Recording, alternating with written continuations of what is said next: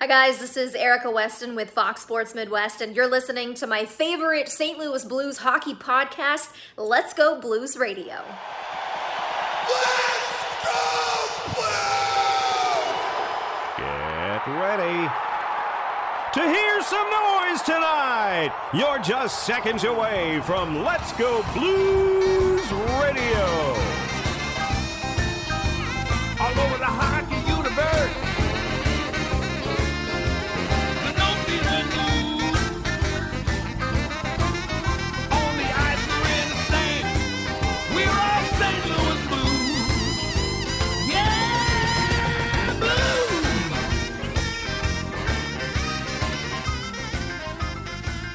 No doubt about it, eh? You're listening to Kurt, Bill, and Jeff on Let's Go Blues Radio, the original St. Louis Blues hockey fan podcast. Take it away, boys. Nice onesie. Does it come in men's? Oh, I think you come in men enough for all of us. Welcome to Season 8, Episode 42 of Let's Go Blues Radio, the often imitated, never duplicated, the original St. Louis Blues hockey podcast. We're broadcasting live on Tuesday, December 3rd, 2019. This is franchise episode number 228 all time. Your hosts tonight are yours truly, Kurt Price, Jeff Ponder, and Bill Day. And for your listening pleasure, we'll be with you for the next little while talking Stanley Cup champion St. Louis Blues hockey. To interact with us on social media, follow the show on Twitter at LGB Radio. My account is at Kurt Price, Bill's is at Billy Blue Note, and Jeff Ponder is at JPonder94. Follow us on Instagram, like us on the Facebook, and you can check out our YouTube channel. The website is letsgoblues.com, where you can listen to or watch past episodes, browse the discussion forum, as well as get some cool St. Louis Blues themed t-shirts, mugs, and stickers. That all proceeds go back into the show. For those of you watching the live show right now on YouTube, feel free to comment in the live chat below, which is, I'll do what they do on the YouTube, the YouTubers do. They point down to stuff below to click on and access, and I'll be cool like that. What are you looking at the YouTube chat on? Is it an iPad? Me? Yeah, I have a laptop to my side. Okay, because for, I think, desktop, it's on the right. So you say that every week, and I'm always that's right. Like, mine's that's on right. the right. That's right. So I should. So it's like this that. That way. That way. Over there. That way. No, that way. Yep. For desktop. Whatever. Wait. You're backwards. I'm backwards. Is this right. way? Yes. Let's see. Good left. God. Left is right. You think with all that time we spend before the show, know what the hell we're doing. We get that part worked out too. If you enjoy the show, we ask that if you wouldn't mind leaving us a nice and friendly review on iTunes. We'd appreciate it greatly. How are you guys? How was Thanksgiving? Good? Yeah? Not so bad. Turkey stuffing. Oh, good. Food, good. Meat, good. Okay, pretty much. Yeah, it was great. Man, I did a lot of traveling between families. I'm crazy. I always do that turkey trot in the morning, and every year I say I'm not doing this next year, and I still make myself do it every year just because I eat 2 Thanksgiving meals. So I tell myself, oh, you're going to burn off some of the calories.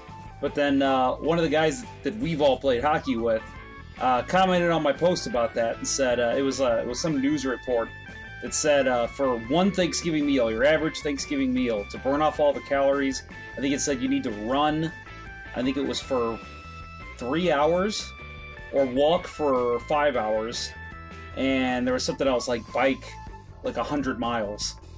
And I'm like, ugh, I didn't need to see that. I ran a 5K. I feel good about myself. See, I mean, when I walk at a nice pace, it's like 15 minutes for a mile for me, something like that.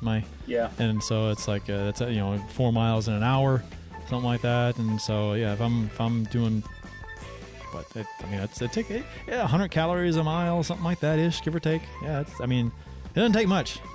The whole calorie in, calorie out thing is true, and oftentimes it's best to just choose not to eat. Yes. As opposed to work it off. I mean, it's so much easier just to not eat the 400 calorie thing than it is to walk for an hour or whatever, or run for half an hour or whatever it is. It really See, is. the key is go on walks while eating your meal. That doesn't work. That doesn't work. You can eat while you're on the treadmill, just kind of like There you go. have Have like a big old chicken wing, like while you're on the treadmill. zero net game. That's the way to do it. Oh, Light Sound Geometry Scuba says, someone been busy in Movie Maker. No, give me some credit. That's not Movie Maker. That's Premiere. Jeez. Yeah, you're talking to a pro here. Come on. Come on, jeez. This guy's been podcasting for over 8 years. Over 8 years. Is that right? Yeah, we're 8th season. So, yeah. Wow. That's crazy. It's been a long time. And they're not like Letterkenny seasons where it's 8 episodes? Yeah, 8 episodes twice a year. No. This is going to be our longest season yet. It is, thanks to your summer series. They're boosting the numbers. Yep.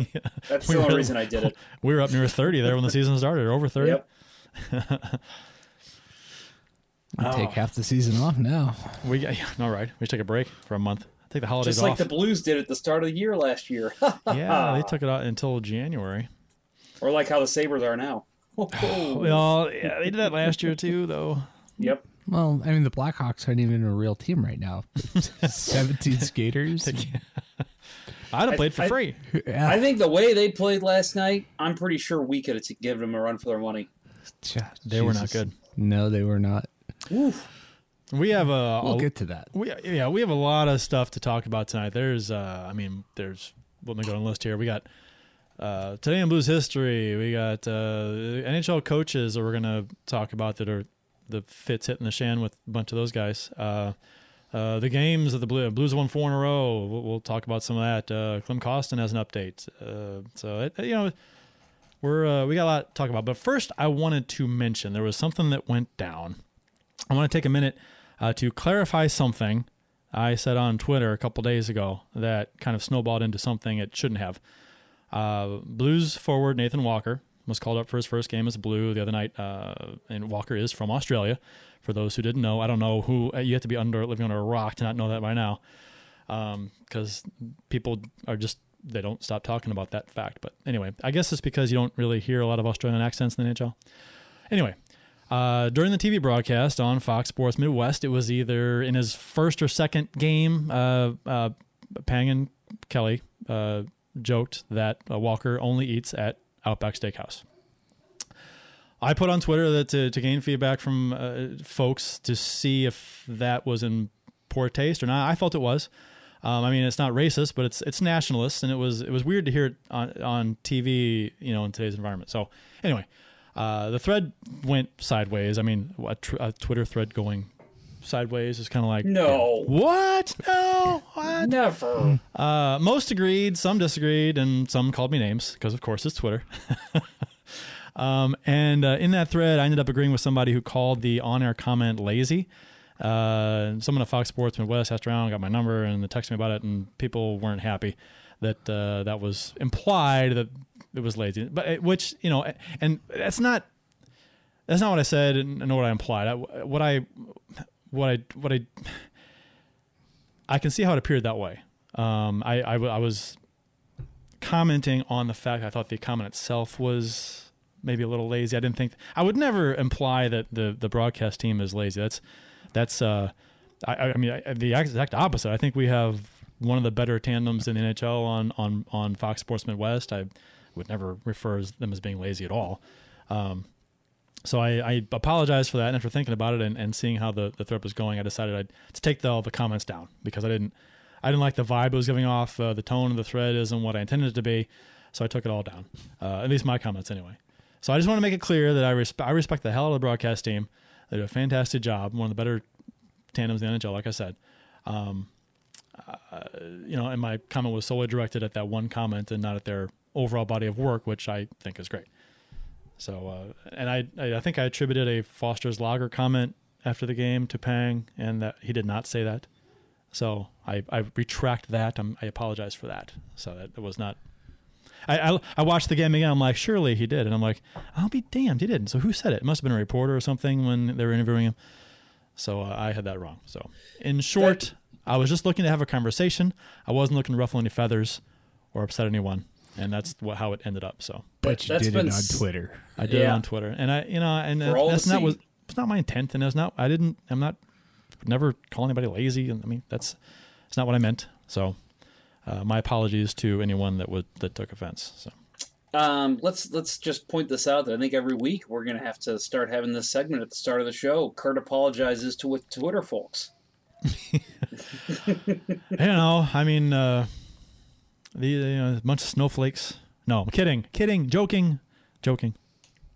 I think that, and I'll echo you. I thought your original comment on it, I agreed with you 100%. But it's just a matter of conversations continuing and things falling down a rabbit hole and people saying things and misconstruing things. And, I don't know if any of the broadcast team was tagged in that post at all, but, no. They're seeing it probably hours later. And, it's going to not look as good as in the moment. So in terms of your original comment, I was with you. I didn't read anything else, but from what it sounds like, it was just kind of turned into a shit show like Twitter does. And so I'm with you, but sorry you had to go through that, Kurt. But you want me to fight anyone for you? Just let me know. I mean, like I said, I stand by what I said initially. But as far as like discussion purposes, I was just putting it out there just to discuss it, and I thought, this is a way it came off to me. I mean, did anybody else see it that way? A lot of people did, to be honest. And I think Kerber and Vitali even brought it up on KMOX, so it got their attention. So I think it really kind of got a lot bigger than it should have been, and kind of got blown out of proportion in certain areas where it's not what I meant or implied. So. I think this is a new commenter, so welcome to the live shows. If you're commenting for the first time, Patty Bast adds, Kerber and Vitali talked about it last night too, as Kurt just said. None of us were able to listen to that. We didn't hear it today. So if you have any commentary that was said on there that we're unaware about, we'd like to know what they talked about. Tom Davis says, seriously, it was a joke. Army sent down Costin, and this is what we're talking about? I'm getting out of the way. And we're done with it. So, I just wanted to say my piece because I think, when you say something and it's construed a certain way and that's not what you meant, I mean, I want to clear the air. I've had to come on here and apologize for something I said to a fellow podcaster last year. So, no harm, no foul. I think we all need to just have thick spines and realize that sometimes things are said that shouldn't be taken so seriously. Yeah, well, yeah. So not all jokes are funny. That's a good point. that is a nice way to tie a bow around that. Yeah, let's just move on. Mm-hmm. And we're end scene. We are official beers of episode number 228. Before we talk about Costin, which we'll get to that. Bill, what do you got? Let's make it quick. Come on, we're in a hurry to get to Costin. Yeah. Mine's half gone. 3 Floyd's, Chicago area. They're Northwest Indiana. Turn it around. Let's see that label. There we go. All I care about is Kurt. Yeah, clearly. At least someone does. Yeah, pretty cool logo. It's a Christmas Porter by 3 Floyd's. It's good for a dark beer. Pretty hoppy. And hoppy, but it's tasty. Better than the Robert the Bruce Scotch Ale by them that I had. I was saying on the YouTube on the video for those on YouTube, you really can't make out Bill's shirt too well. It's like my arcade cabinet in the back is like the same color on screen as his sweater, and he's just like a floating head. It's all very black. Yeah. Yep. Well, tonight we need to borrow somebody's green screen. I was just gonna say green screen 101. That'll be our next Patreon that we'll do. Jeff, what's yours? What do you got? So tonight I've got the Mary Berry Ale from Schlafly. Let's see, camera 3. Here we go. This is their Christmassy beer. I think it came out last year or 2 years ago. I love it. Replaced the Christmas Ale last year. Yeah, the Christmas Ale was great. I loved it. But I was like you. I remember we had this conversation last year, Bill. I didn't want to try it because I was pissed they didn't bring back the other Christmas Ale. But then I tried it, and it's just got a very good berry flavor. It's not overpowering. It's not, like a cider that you only have one of. I could have multiple ones of these. I think it's great. So if you guys haven't had it yet, I recommend it. Mary Berry Ale from Schlafly. I went to a school with a Mary Berry. I remember we had that exact conversation last year. I was going to say, I've said that before. You've had this beer before. And I did go to school with a Mary Berry. That's terrible. Her parents should be shot. I also went to school with a Jekyll and Hyde, which I brought up on this show before, too.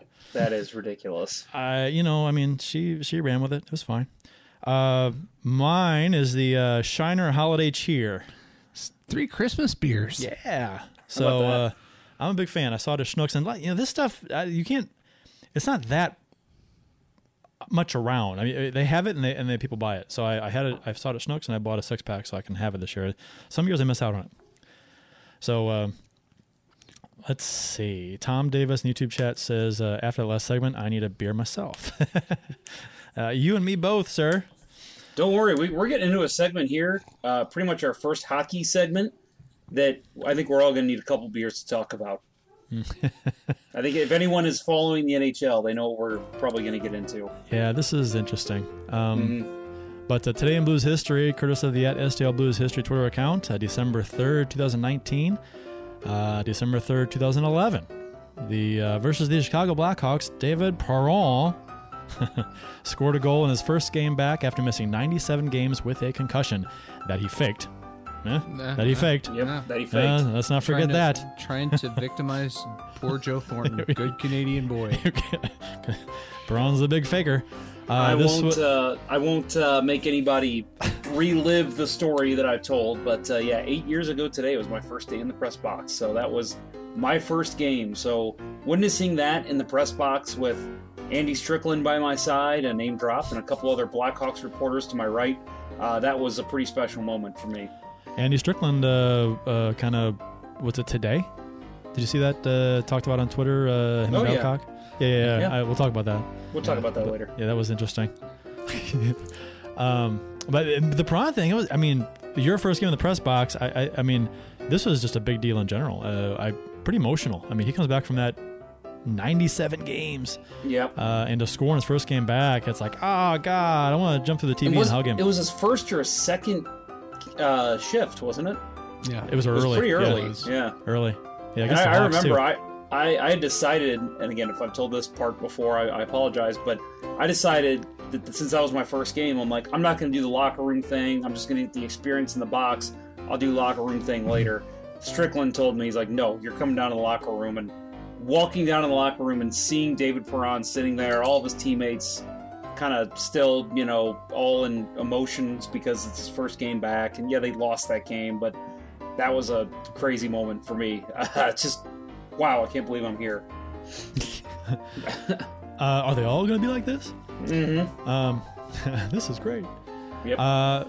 December 3rd, 2002, Fred Brathwaite made 33 saves and recorded his 15th career shutout in the St. Louis Blues 5 behind Allen.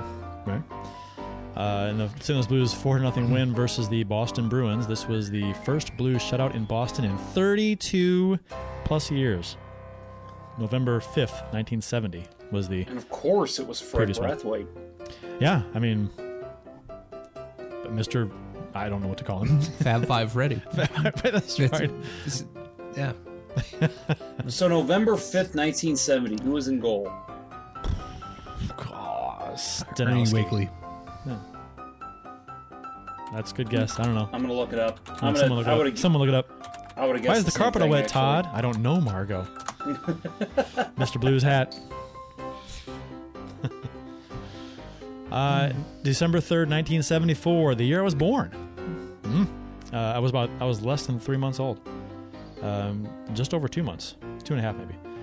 In the St. Louis Blues 5-1 win versus the California Seals, Bob Gassoff scored his first NHL goal and had his first career multi-point game, and Bob Hess had his first 2-goal game. The Twitter account, the @STL Blues History Twitter account, posted an image of the box score and also the program for the game, the lineup, the roster, and a ticket stub.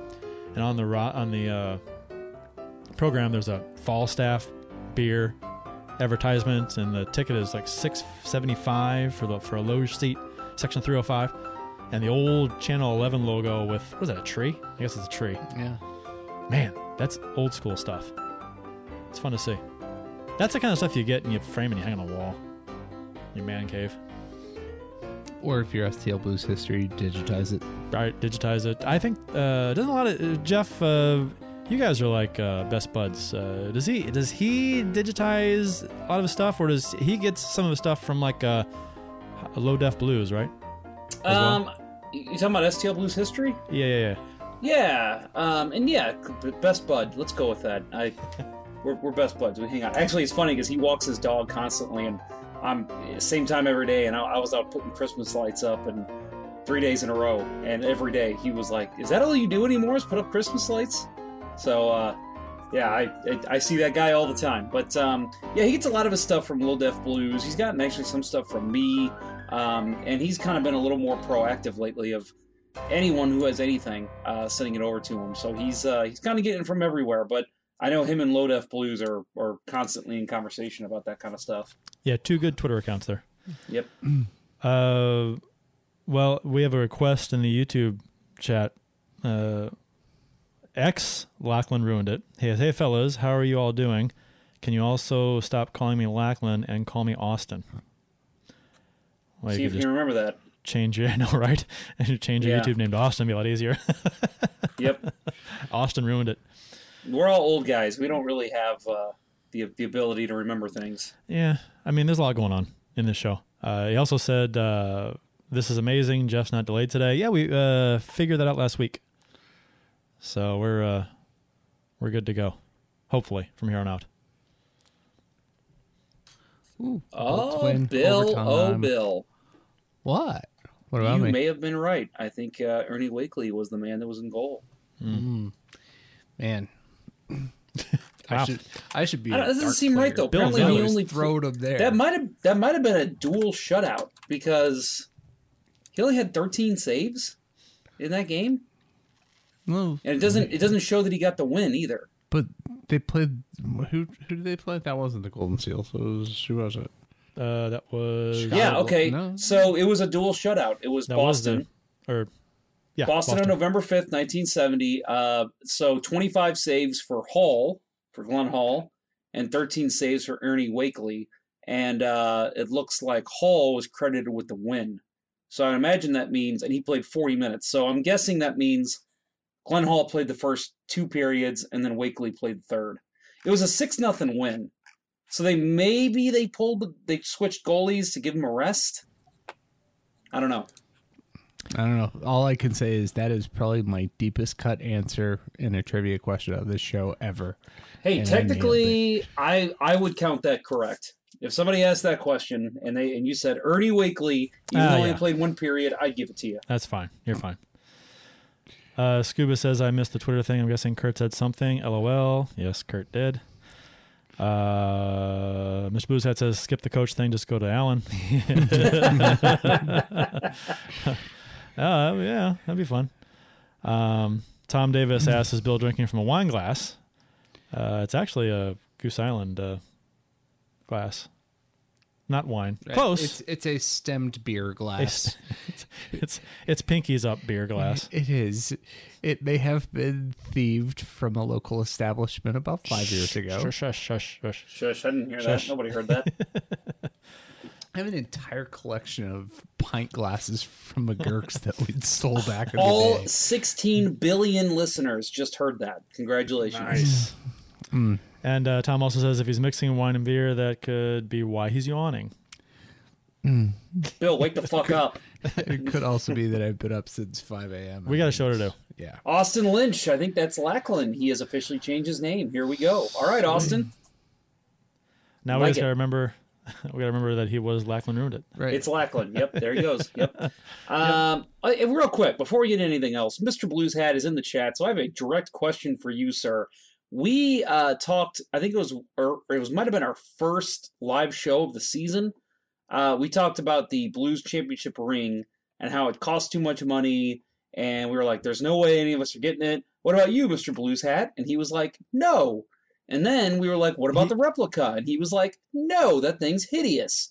Did I not see today that he posted that he got a ring? They do sell, China does sell them. He did say no comment there, so maybe that's what he he acquired, or maybe he got the fan version, the cheaper version. It wasn't like a couple $1,000s for that thing. Talking about the replica? Yeah. He said he wouldn't get that one either because he said it was hideous. The authentic one was $12,000. The replica was $6,000. Okay, it doesn't matter if it's hideous. It's just, I mean, to be honest, that's fine. I'm just saying. I'm calling Mr. Blues Hat out because he said he would not buy it because it was hideous. He did. And he's giving me a little smiley emoji, so that tells me. And he says ancient Chinese secret. So, yeah, okay. It might have cost him $35. I was getting ready to start the rumor that his BFF Francesca just gave it to him, took it from Pat. Yeah, maybe. I'm sure that would happen. Let's get into some dark territory there, Bill. That's a trying to take the attention away from Kurt. That's a Oh, well, in that case, yeah, let's talk about I hear about the outs. Oh man, that's funny. Hey, Mr. Blues Hat, well, tell you what. Oh my God. I will gladly take you off the stand if you tell me your ancient Chinese secret. I'd love to hear this because maybe I'm interested. Well, slide into Jeff's DMs. Slide into my DMs, big boy. And Mr. Blues had just made a comment that was what got him into trouble in the first place, was it not? The same comment he made. Isn't that what caused the issue? Oh, man. Okay. Yep. Okay. Anyway, moving on. Tom Davis, real quick. Didn't Stemmed Beer play goalie for the Seals in 1975? As Stemmed Eddie Beers. I like that. Yeah. Stemmed Beer. Yeah. Austin Lynch says, how much was the replica cup behind you? And that's behind Bill, which is we're Bill and I are actually in the same room. With the magic of technology, it looks like we're in different rooms. But yeah, the cup was an Amazon.com purchase. You can check out it's on there. You can see how much it is. I don't want to brag how much it is. It doesn't cost as much as Mr. Blues Hat's ring. I'll say that for sure. I got to remember to bring the gloves back. Oh, yeah, right. The white gloves. The white gloves. Yeah. I don't think I haven't forgot. Those are high quality. They are high quality. Austin, you should slide into Kurt's DMs, big boy. Anyway. Also, it's funny you said that you guys are in the same room. I am too, it looks like, almost. Our paint color is ridiculously close. Yeah, we could all be in the same room. We gotta, if you ever decide to repaint or I ever decide to repaint, we need to collaborate because it's ridiculous how close they are. Yeah. One of us needs to go. You can go pink. That's pink fine. Next time. Fuchsia. Salmon. Go salmon. Salmon's a good color. I like salmon. It's good enough for Ross and friends. It's good enough for anybody. The NHL coaches are hitting the fan, I guess. Bill Peters, Mark Crawford, Mike Babcock, just all kinds of stuff going down. The Me Too movement has hit the NHL. Former Blackhawks prospect Akeem Aliu, I'm pronouncing that right? Akeem Aliu. Accused former Rockford Ice Hogs head coach Bill Peters of hurling racial slurs at him during the 08-09 season, and several other former players accused Peters of physical abuse on the bench. Aliu said this is the first time I actually saw this quote was today. Aliu said he walked in before a morning pregame skate and said, "Hey Akeem, I'm sick of you playing that N-word shit," referring to Aliu's selection of hip hop music. He said, "I'm sick of hearing this N-word fucking other N-words in the ass stuff." Wow. I was like, fuck. Holy shit. He's a wordsmith. Two teammates at the time. Clearly has an English degree. He's so eloquent. Two teammates at the time corroborated Aliu's accusations. After the incident, Peters called Aliu in his office, not to apologize, mind you, but to say, I'm just sick of this N-word shit. It's every day from now on. We need to play different music. So that's the hill that Peters chose to die on, apparently, was music in the locker room. We're going to talk about what happened, and obviously people know probably if you're listening to this show, but there's nothing we can say. There's really no discussion we need to get into about what was said. We think we can all agree that that's unnecessary. The thing that gets me is, again, this was in the 2008-2009 season. How in the world has it been 11 years later, 10 years later, or whatever, and we're just now hearing about this? It was, they talked about this and Alou did. I mean, he was trying to make it, and he's not going to question a coach. And he did. He actually fired back against the coach. The coach yelled at him in practice after this, and it was building up, and he was upset about it. And Lou turned to him and said, "Don't fucking talk to me." And then the next day he was sent down. Yeah, and I heard that players even went to management, right, and said, "Hey, this is what happened. Something needs to be done," and they did nothing about it. That's possible. I didn't read that particular thing about this one, but I know that players did say stuff about Babcock in Detroit. Well, I know he's trying to, like you said, I know he's trying to make it. I don't blame him for not coming out against him. Right. But what about the veteran players on that team? What about your captain? I mean, that's what's shocking to me. Like, I mean, he said public. He said the entire locker room, you could hear a pin drop after he said that. Like, everybody was like in shock. I don't know. I mean, I wasn't there. And to be honest, I mean, your coach basically has you by the balls in the minors. You can't, what are you going to do? Nothing. I mean, if you're a rookie in the NHL, or if you're in the minors trying to make your way up, I mean, you don't want to piss anybody off. And he controls your ice time. He controls situational play. He controls your success. And I don't know. I get why he didn't say anything. I mean, it's traumatized a lot of players. I mean, stuff like this. I get it. I get why he didn't, but I'm just surprised that, and I'm not even saying right away, but I'm saying like a player retires, the captain or one of the veteran guys from that team retires, and Bill Peters is working his way to the NHL. How is something not said then? I know. When asked why he waited nearly 10 years to step forward, Lou pointed to former San Francisco quarterback Colin Kaepernick as a reason to stay quiet, because he got blackballed, or allegedly got blackballed. We don't need to be stirring up anything here, but I mean, he was blackballed possibly before, but it's not the case anymore. Right. Well, yeah, but now it's a talent issue. I'm just saying that's what he said, and so he felt he was blackballed. So that's a reason why. Better than being blue-balled. No, granted, this happened before the Kaepernick thing, but he said, just look at the Kaepernick thing, and if he was blackballed, that's why I didn't do it, because I was afraid of being blackballed. And the Alou story triggered tweets from former Carolina Hurricanes defenseman Michael Jordan, alleging abusive behavior by Peters when he was coach of the Hurricanes, which Rod Brindamore corroborated. Said, yep, that happened. So, and Peters, he ultimately resigned his position as head coach of the Calgary Flames amid investigations and after admitting the racial slurs. So, and I was surprised. I think that the thing that surprised me most about the whole thing is how long it took from the word of this getting out to him departing. What was the time frame? Do you know? Several days. It's one of those things, and good on people for not rushing to judgment. The people in the right positions. Agree. That's true. As long you don't as want to see knee-jerk stuff. Right. No, I love due that process given. Yeah, then good.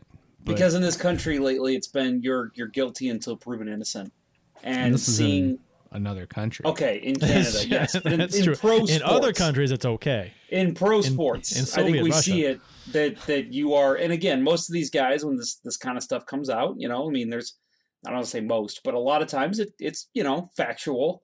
I mean, I hate to say it. I know that we have our opinions about Patrick Kane, but when that came out, people were gunning for him and saying, take him out of the league. Obviously, he's a rapist. He's a a womanizer, and then all of a sudden it comes out all clear, everything's fine. Yeah, so I know that there's some questions about, but in all honesty, the legal process did its job, and Patrick Kane kept his job in the NHL, and rightfully so, because nothing was proven to actually be incorrect in his in the allegations that came against him. And I think it's the same thing here with Bill Peters, that they did their due process. They made sure everything, let's investigate ourselves.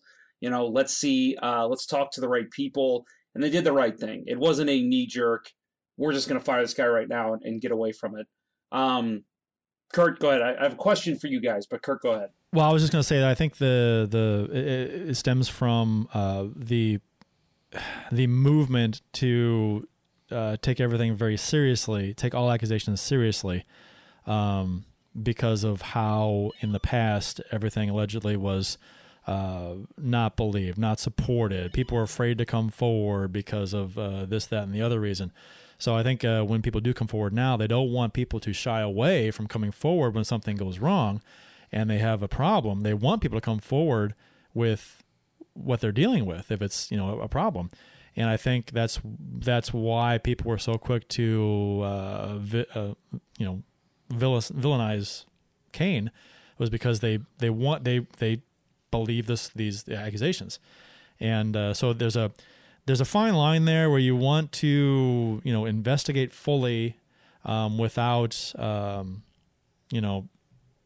what's the word? The person who's doing the accusations without, not believing them and causing them to, the accuser blaming. Yeah, victim blame. Yeah, I guess. I mean, but because you really do. I mean, because apparently, but before the last few years, especially, that so much stuff happened that women especially, they couldn't come forward, and they were afraid to. And so I think that the movement is to push the door the opposite direction, to get more people to come forward for things that need to come forward, like the Weisenstein thing and stuff. So I mean, all the kinds of stuff like that. So, but anyway, I agree. It's good that the due process went through, and that apparently at the time I was in that boat. I was like, oh, Kane, what a piece of shit. But that was, jump the gun. Yeah. Well, us in this neck of the woods are probably, more apt to believe it. Yeah, it because feeds to our biases. And I think too that Kane was known as a partier. Mm-hmm. There was tons of pictures of him like just completely wasted at parties and stuff, and so it was an easy thing to believe that happened. I mean, and we wanted to believe it. I think a lot of people did. That's true. I think a lot of people did. Wanted to believe it. They didn't like Kane, so they wanted to believe that so he get in trouble for something like that. Yep. Unfortunately, Mark Crawford. Several former players allege that Mark Crawford physically abused them during his stints as an NHL coach. Sean Avery most recently said that Crawford kicked him so hard during a game that left a bruise on his backside, but he did defend the coach on Twitter, saying that he was a demanding coach who would actually fight for his players. Patrick O'Sullivan said that Crawford kicked him during games, according to the Chicago Tribune. Former Blackhawks defenseman Brent Sopel said that Crawford kicked and choked him during his stint with the Vancouver Canucks. That's crazy. And plus, he doesn't wash his hands after he pees. So there's that. That's a factual comment. It is a factual comment. It is. At least he didn't when it was witnessed by a source of ours, and which was on entry draft day in 1996. So of all days not to wash your hands, a day when you're shaking hands with a bunch of drafted players.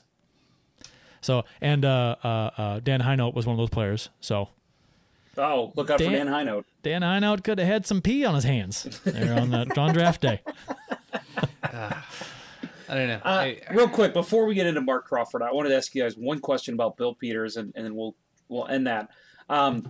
If the Calgary Flames, let's say they had a start that they had last year, they're first in the Pacific, things are looking good, Johnny Gaudreau's playing well, Monahan's tearing up the league, Rittich looks great in net.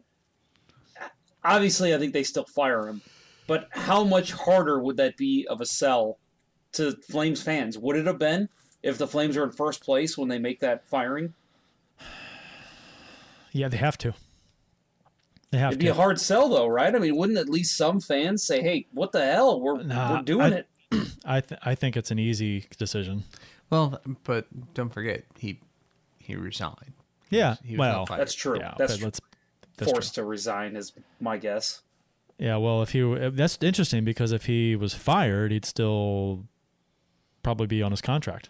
So, I mean, if he resigns, he forfeits his contract, I'm guessing, unless there's some kind of a goofy clause in his contract where it doesn't matter if you're fired for just cause for this reason, then you wouldn't get your contract. So Mike Babcock, most notable, I guess, of all the coaches that have been in the news, Johan Franzen, most notably, said he told the Swedish media that Mike Babcock is the worst person he has ever met. Great coach, but he's a terrible person. The worst I've ever met. He's a bully who was attacking people. It could be a cleaner at the arena in Detroit or anybody. He would lay into people without any reason. Mr. Blues Hat in the YouTube chat says that he kind of he's really generalizing. The all clear means equals paid off as far as Kane, which, okay. Racial comments is bad, okay. Physical abuse, bad, okay. Verbal abuse, gray area. Well, I mean, with the stuff with Franzen, right. I mean, good God, I would say this is bad too. Chris Chelios is defending Franzen. Chris Chelios is defending Franzen, and here's the thing: Mike Babcock has a psychology degree. Mm-hmm. So he uses that. I made a comment on Twitter that it should be a requirement for all coaches to have a psych degree, so they would understand that yelling in a player's face might not be the best way to motivate every single player. Understand the player you're talking to. But apparently he has a psych degree, and so he used his powers for evil. Which is scary, because if you have a psych degree, then Franzen had depression, and he was dealing with concussion syndrome, and he was a mess, and Babcock knew that. He diagnosed him, and he tore him up to do his bidding. Chelios said drove him to a nervous breakdown on the bench. Nervous breakdown on the bench during the playoffs, was it? Game 5? The Chelios said the incident happened in the Game 5 of the Wings 2012 playoffs against Nashville. Chelios said some of the things Babcock said to him, Franzen, on the bench, I didn't know what he said to him behind closed doors one-on-one, but he blatantly verbally assaulted him during the game on the bench. Chelios said it got to the point where poor Johan, no one really knowing he was suffering from the concussion thing and the depression thing, just broke down, had a nervous breakdown, not only on the bench, but after the game in one of the rooms in Nashville. It was probably one of the worst things I've ever seen. That's what he said. Chelios, one of the worst things he's ever seen was Babcock berating Franzen, who was vulnerable. And to force a guy to have a nervous breakdown, and I bet my Babcock. For everything you hear and you read, assuming it's all true, which it's being backed up by players, that he's a piece of shit. Yeah. He's a complete piece. I think we all have the tendency to forget often that these players, they're not robots, they're people. And you can see it here that with Babcock, yes, it's a power trip. Yes, it's, terrible. But, I think they forget they're people too. These aren't just guys who are there for, 5 hours at the rink and then you just forget about them and then they show back up. They have lives, they have problems, and it's obvious that Babcock just didn't give a shit about them. Chelios said that, and this was brought into question later, but on Spit and Chickless, this is where Chelios said this stuff. He said that Ken Holland, the owner of the Red Wings, came down to the locker room and backed Babcock after that incident and said if anybody had a problem with that, to come up to his office so he could trade him. And then Holland later said that particular incident wasn't related to Franzen and was related to a different situation where there being unrest in the locker room, and a comment made on TV about that. So there's some question there whether the timing of that, but still, I don't know, man. And then Darren Kimball last night on the Blues NHL podcast, they were talking about this, and I found Kimball used the term libtard on their show to describe the folks behind the Me Too movement and this stuff going on in the NHL right now. So you know where he stands with all of this, but he did say some guys like Avery were doing it to just get attention, and he didn't think the coaches should be hitting players, obviously, but he gave the impression that the abuse allegations are all overblown, and that's real world stuff where your boss yells at you to get stuff done. Basically, basically his comment was guys need to grow thicker skin kind of comment, which I mean, if you've listened to Darren Kimball talk and you've heard him comment on various things, that I don't think that his comments surprised you much, but it's a shame that I don't agree with that at all. But what did Jamie Rivers say? Rivers was not on that show. Oh, does he do that show? Is he on there anymore? I don't know. He was not on the last show, though. Oh, okay. That's probably a good call by him. Just saying. Wow. You're going to have to come on the show next week and apologize to Darren Kimball again if you keep going. I mean, that's just, come on, Darren. You're smarter than that. That's a ridiculous comment. It's what you call a This bad isn't take. the same as the real world stuff. I mean, if I had a boss smack me or kick me. He did say that physical abuse shouldn't be done. Okay. But hey, he's talking about the yelling and the screaming. He's like, players need to get over it. No. Even though it led Franz into a nervous breakdown. I was going to say, there's some guys that, it's not just he's weak, it's that he's in a poor mental state, I mean, we've all had our bouts with, depression or anxiety or whatever, and we had, why am I drawing a blank on her name? Jillian Fisher on the show here last year. And she talked about how she almost committed suicide once. And it's a very real thing. Some of the people that you don't expect that to happen to, that's what happens. So you have to take that kind of stuff seriously.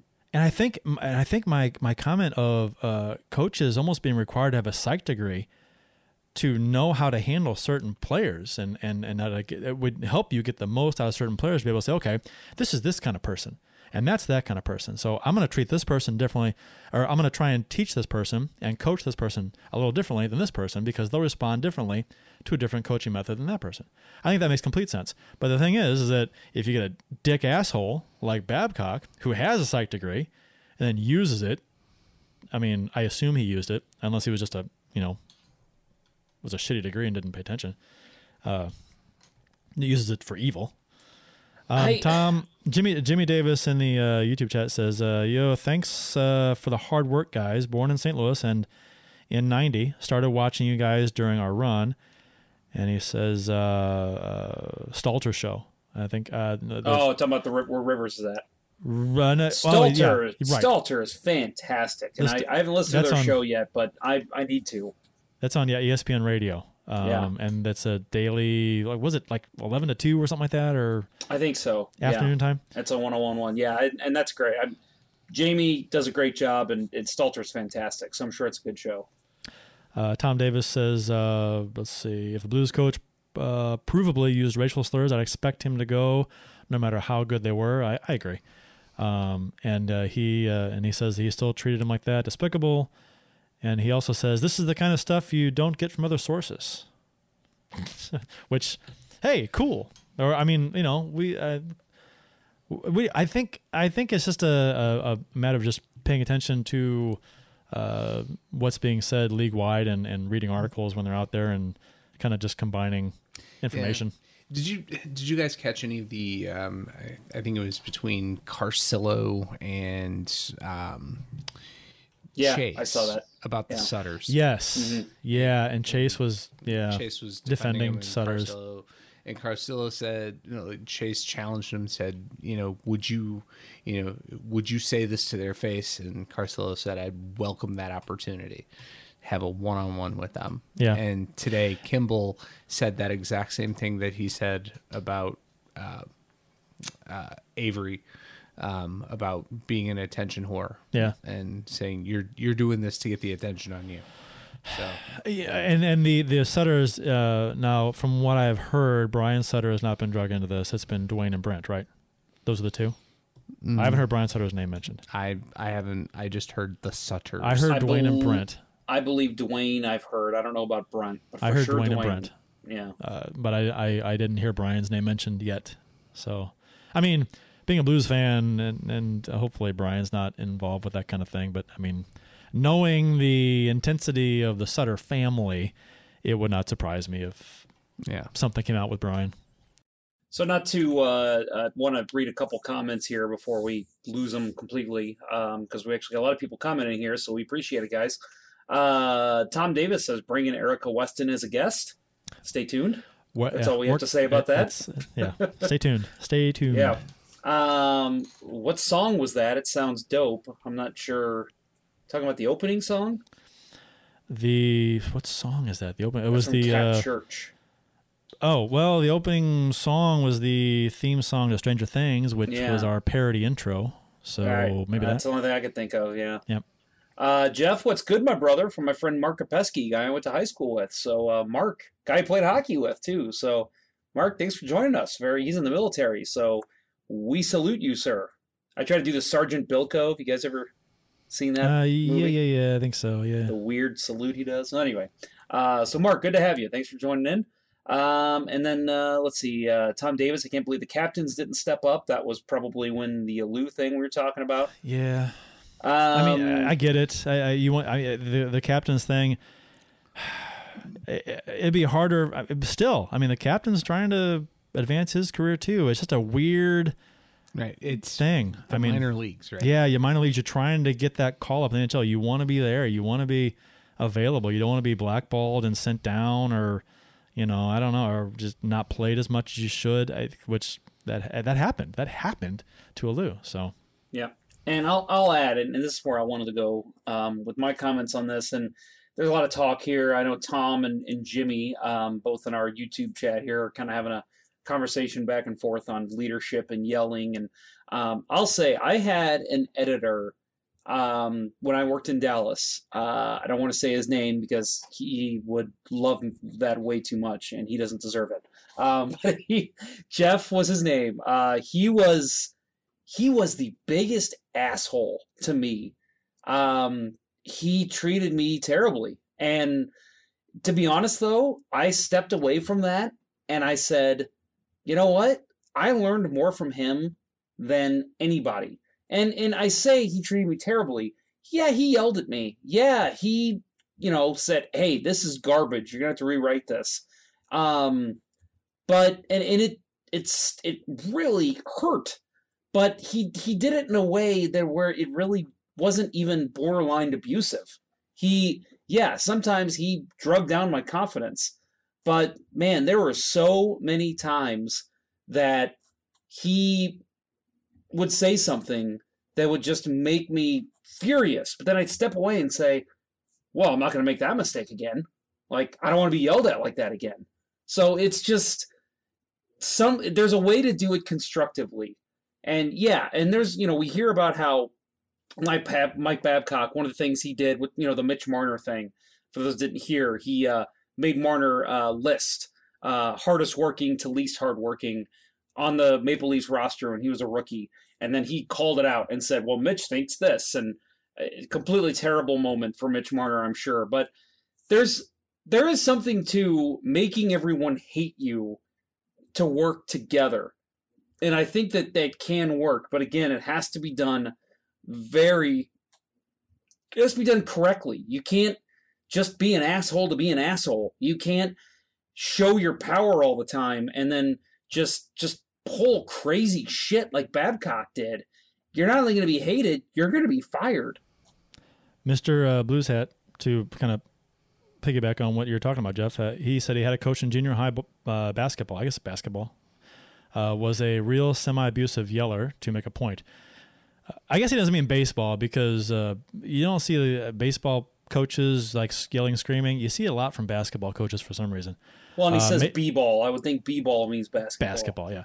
Made me better. Team went undefeated. Best coach I ever had. End of the day, though, you knew he cared about you being your best, which is kind of like reminds me of what people said about Bobby Knight in Indiana, how he was just a chronic yeller, screamer, and would just like lose his shit on players, throwing chairs during games. He grabbed a player by the neck, which was inevitably his downfall in Indiana, choking a player, which, I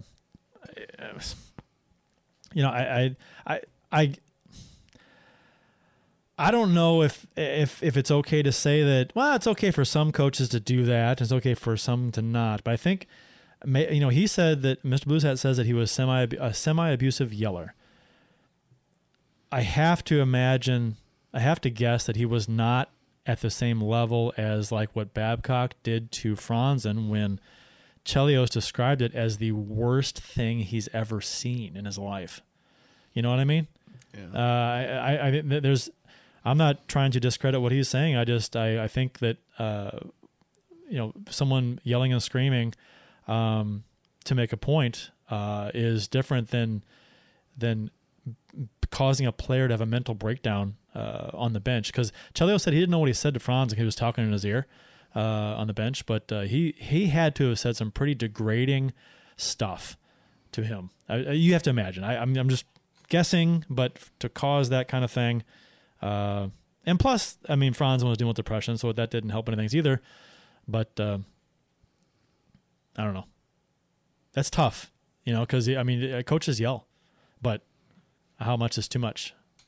Well, and somebody in this chat, Jimmy Anderson, mentions Herb Brooks, and I think there is something to what we've heard a lot of people say in this whole situation, that's a different era, it's a different time, because in NHL, I mean, those guys, it's a short-term thing in the Olympics, which is why Herb Brooks didn't really work out as an NHL coach. Short-term like that, you could make that kind of system work. But, yeah, I think part of it is that, I mean, he got in players' faces and he yelled at him and he screamed at him. But, again, he did it in a way, unless we're told otherwise, but the way that we're led to believe is he did it, and players would walk away from that conversation saying, well, I got to prove that asshole wrong. And I don't think players did that with Babcock, because he did it in a very non-constructive way. Keith Price said in the YouTube chat, apparently Chelios never saw a documentary on the Holocaust. Yeah, I saw that. And I thought, my God, that is Kurt's brother right there. It is. I'm like, good points. Well, I mean, if you lived through the Holocaust, I'm sure that was much worse. But yeah, so. Thanks for the perspective. Right, Keith. Thanks for the perspective. Oh, let's see. Just don't throw anything at a receptionist like Bobby Knight did, says Tom Davis.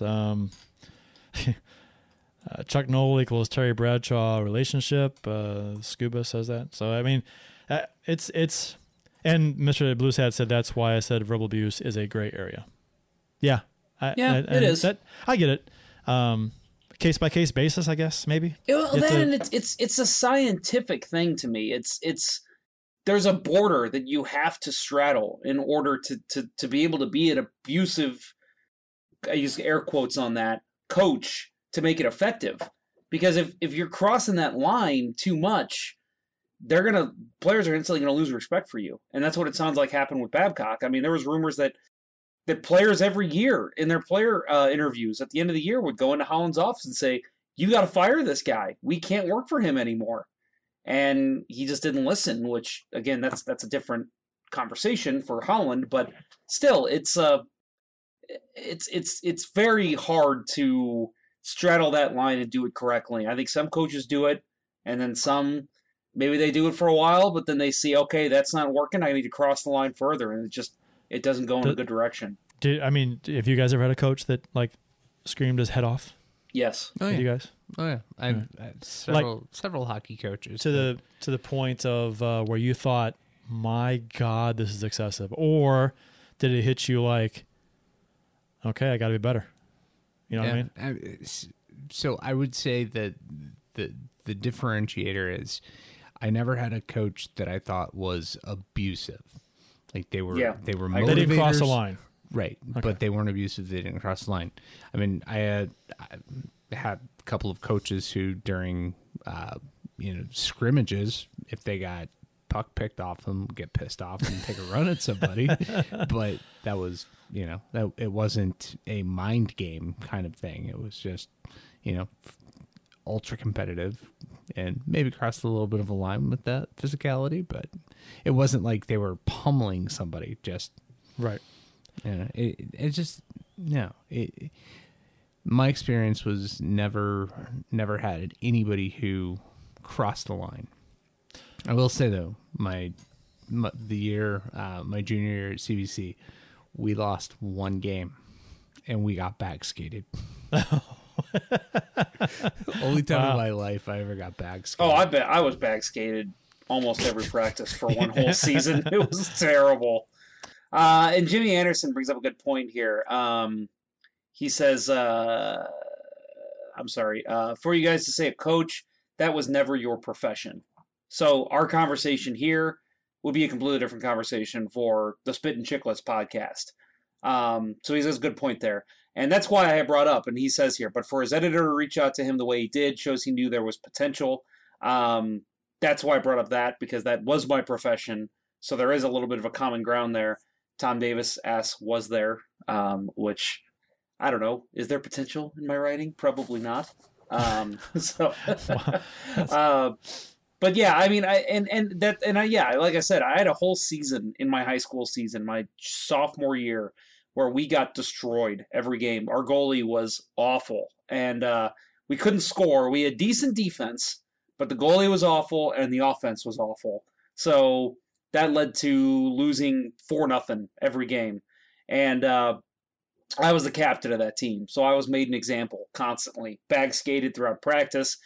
I was told to get there before practice so I could do some skating before the team showed up. It was terrible. I got my ass kicked. But again, I think he did it in a way that it made me at least respect him. And it made me walk away saying, we need to make sure this doesn't happen again. And I think that's the difference here with the coaching styles that we're hearing from these three coaches that came out in the last week. Keith said in the YouTube chat, Captain Kurt never raised his voice. Only to the officials. Yeah, I could imagine. That was, I would yell at the officials quite a bit. And the other team. Never my own team, though. What? Who the fuck am I? Maybe once with me. Maybe once a Bill. Yeah. Calm down. Stop breaking your stick, Bill. All right. Anyway, that was good talk. Thank you, everybody, for chiming in. We had a lot of participation there. Tom Davis, Jimmy Anderson, Keith Price, unfortunately a family member of Kurt's. Thanks, guys. Since our last show, the Blues played 4 games, went 4-0. 4-2. They beat the Lightning 4-3, Dallas 3-1, Pittsburgh 5-2, and Chicago 4-0. Bennington versus Vasilevsky against Tampa Bay. Sundqvist scores twice. Left with an injury. Was on crutches and a walking boot after the game. Initially reported that it was a serious injury, but a few days ago, Berube said the injury wasn't as serious as originally thought, and there's a chance to return to practice on the team's next road trip, which is next week, which is this week that we're in now. So I watched this game from Forehands upstairs in Forehands. And it's a great spot, by the way. It's a great spot to watch a game at nighttime because they do the projection screens on the walls up there, and it's with the no sun coming in the windows. It's the picture is better. So daytime games. Is that where they have the free skee ball? Free skee ball, free arcades, up there. Oh man, it's good stuff. I if I went there for an entire evening, because that's always been kind of like our landing point. Like we'll meet there and then we'll go somewhere else. If I spent a whole evening there, I would stay in front of that skee ball machine the whole time. My high score on the skee ball is 40,000. That's pretty good. Beat it. Take a picture. I'm telling you. I know I've gotten close to that. I play a lot of skee ball. I could go professional, but 40,000 at Forehands. None of those other skee balls. These specific ones. 40,000. Nice. Beat it. Take a photo. Anybody. All right. I'll go there tomorrow. Spend all day there. All right. I'll see you. Let's see it. Calling into work right now. I enjoyed this game. This was a fun game. Great game. Skee ball is fun. Skee ball's great. Oh, that's not what we were talking about. It's always fun playing skee ball. I bet Sundqvist is great at skee ball. This was a nice response game after losing the 2 previous games in Nashville. And to be honest, Tampa Bay, when's the last time we lost Tampa Bay? Beat them twice last year, twice this year. Yeah. We kind of own them. I mean, but they got a point against us last year. It was overtime win. The Shen's 1-0 game. Yep, squeaker through Shen's, the leaker. And then, and was it overtime this year too, right? No. Was it overtime last time this year? believe so. So, yeah, good game versus Tampa Bay. Next game was against Dallas. Hang on, real quick. I want to talk about Sundquist, but I do also want to add Jimmy Anderson, who, again, I think this is the first time we've ever seen him in our chat here. He says, how often do you guys go live? Going to start tuning in. We go live once a week, sir. Every week. Our show is live. So the only time there's been a couple times where we just can't make it work with the Blues schedule or holidays or whatever. So I'll do a recorded one, and it will be a little different than this, but every show is live. So stay tuned to us on Twitter, Facebook, and we'll keep you updated when the next live show is. Yeah, it's usually on Tuesdays or Wednesdays, the occasional Thursday, whenever the Blues don't play. Yeah. So if it's a night the Blues we don't do some post-game shows here and there. Yeah, well, 2 or 3 a season maybe. Yeah, we'll do if it works out better in a usually East Coast game, early start, earlier finish. Yeah. We can get a nice post-game in. Those are kind of fun. Our very first post-game was the Roar Bacon game. Yeah, it was. It was fantastic. That's true. So I want to add in this game before we continue. Man, I would say that game, up until Sundquist got hurt, I thought he was the best Blues forward for about the past week. I mean, he wasn't only scoring, he was looking great on the kill. He was forechecking great, just great passing in the offensive zone, getting open for passes in the neutral zone for the defense to outlet. I thought he looked fantastic. So when that injury happened, and we talked about this, Tarasenko's down, Steen's down. When Blais went down, I said, uh-oh, this is huge because now the Blues are really hurting on offense. Then Sundquist stepped up. Oh, my God. Yeah. Then Sundquist steps up, and then he gets hurt, I know, and it's looking like it's going to be long-term, and I'm like, you got to be kidding me. I know. But this they're team losing just all kept their rolling. best players. Well, not their best players, but I mean substantially players that are contributing substantially. Guys that are really playing kind of above their pay grade. Keith Price says, for the record, my newborn baby was crying, but then heard the broadcast and then stopped. Our voices soothe babies. I think that's going to be our new tagline for the show. So yeah, it's gonna that's gonna be on the graphic that gets posted on Instagram tomorrow, isn't it, Jeff? Our voices soothe babies. I am writing that down right now. Good call. Hey, that's what I do. Next game against Dallas, Allen versus Bishop. Allen, I love playing Dallas. I love playing Dallas so much. Preco scored his second of the season late in the first period. No scoring in the second. Hintz got his 11th late in the third, thinking, oh, shit. No, overtime because 1-1, 3:11 remaining. Before they could even finish announcing the goal, O'Reilly scores his 6th of the season on a sweet backdoor pass from Barbashev 18 seconds after Hintz's goal. Which, I mean, I've said this before, I love it when the Blues score and they're still announcing the goal that was scored against you. That's like, it just shuts the crowd up. It's fantastic. Love it. That happened again later this week, right? I might have. Did it happen in the Pittsburgh game? I don't know. I can't remember. Maybe I'm just remembering this incorrectly. But no, I love that. Hintz scores, and then all of a sudden, it's the Blues answer back. And this is something we talked about. I mean, again, we've been on the air since 2011, folks. Something we used to bitch about all the time was it seemed like when the Blues would give up a goal, even as late as a year ago right now, from a year right now, they'd give up a goal, and they'd give up another one, and then another one. And it was just, they would always give up goals in bunches because their confidence would get down.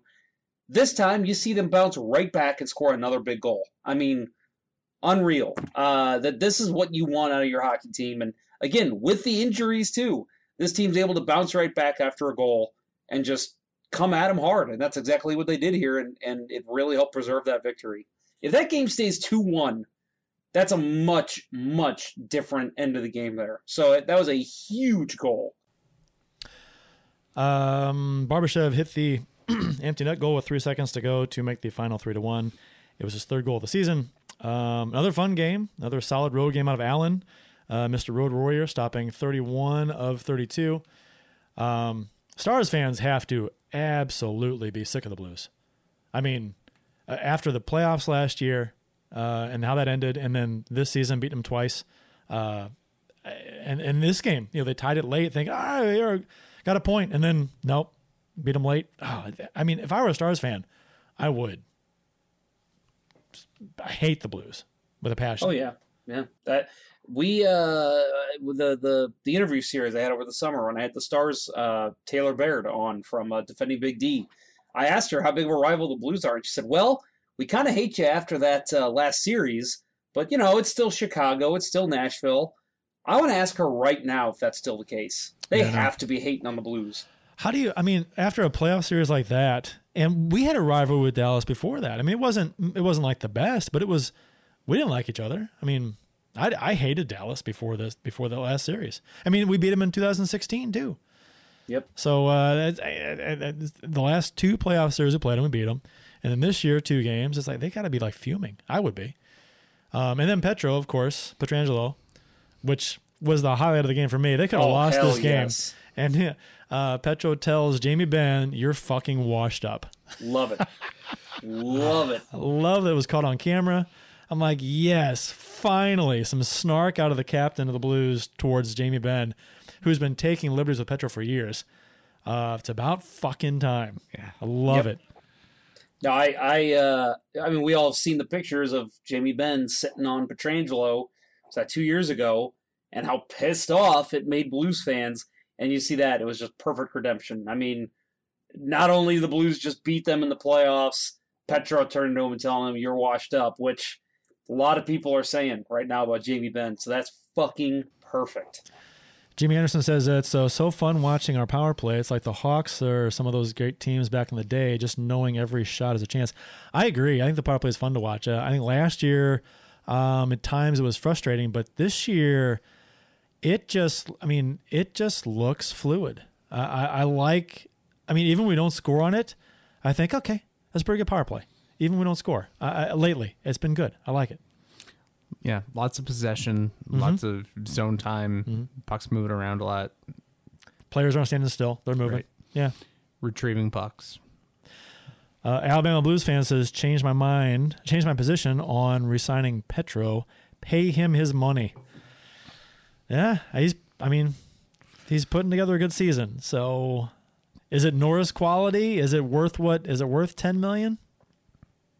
Well, Schwartz needs to stop stealing his 100th goal. Let's just get that out of the way. It's happened twice. That's funny. Oh, 5-2 game versus Pittsburgh. Bennington versus Murray. The Blues have won this game. They won their 3rd straight. Falk and Nathan Walker scored their first goals as members of the Blues. The outcome of this game, even though Pittsburgh had 31 shots, the outcome of this game didn't really seem in doubt to me. No. Bennington was that good in this game, and I think the confidence behind him is just so strong right now that even with 31 shots, you're like, we'll win this game. We're looking good. I had no doubt in my mind we'll win this game. I know that they had 31 shots. I don't think Pittsburgh really had a ton of great chances in this game either. It's like Chicago. I thought the defense was yeah. on top of their. And we'll get a Chicago game. Same thing with Chicago. I thought they had a ton of shots, but how many chances did they really have? And I'm not taking anything away from Binnington or Allen. They played great, but the defense has looked phenomenal the last couple games. I agree, and the holding the shots from the outside. The high danger scoring chances aren't there as much. 31 shots, 38 shots. It's kind of a pad in the stats time for the goalies, I guess. I'll admit with Nathan Walker, I was so happy for him when he scored against Dallas. And I was like, all right. But then, the goal comes back.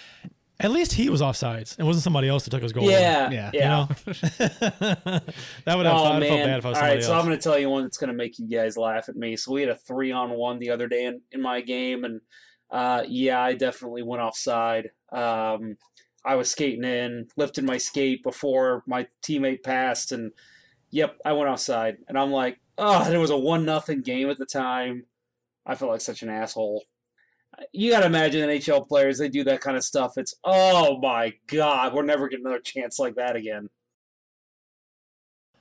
Not a good game for Pouliot, who. Oh man, I couldn't tell if that was Pouliot or Rich Pilot. I don't know, right? Got walked badly on a missed hip check. And then the guy scores on Bennington. Yeah. When he had that penalty in the third too. Yeah. Well, the mishandle that led to the penalty. Yep. And that penalty, I remember. I think it was Payne, which I mean, he was kind of right. Who said, oh well, you have to take that penalty, and I'm like. Yeah, but you also shouldn't turn the puck over and then let the guy just go right around you. Yeah, it is a deal where you kind of have to take the penalty, but it was your fault that the situation happened in the first place. And then he didn't see a second more of ice time after that. I even said sent down after the game. Yeah, I was say I even said that I think when Bortuzzo comes back, he's going down right away. There's not another look for him. And then I thought. Wait a minute, this is the last suspension game. So, yeah, he will be going down tomorrow morning, and he did. And De La Rose's pass to McEachern, or as John Kelly says, McEachern. You know what? Sean McEachern, that's how they said it, his name, too. So I wonder if that is how you actually say it. Maybe it's just, I don't know. I thought they said it was McEachern. I thought they said that. Didn't they say that? I've got a pronunciation guide on the NHL media site, so let me look. I thought it was brought up early on when he was brought up that it was McEachern. I could be wrong, but maybe it is McEachern. McEachern doesn't sound right though.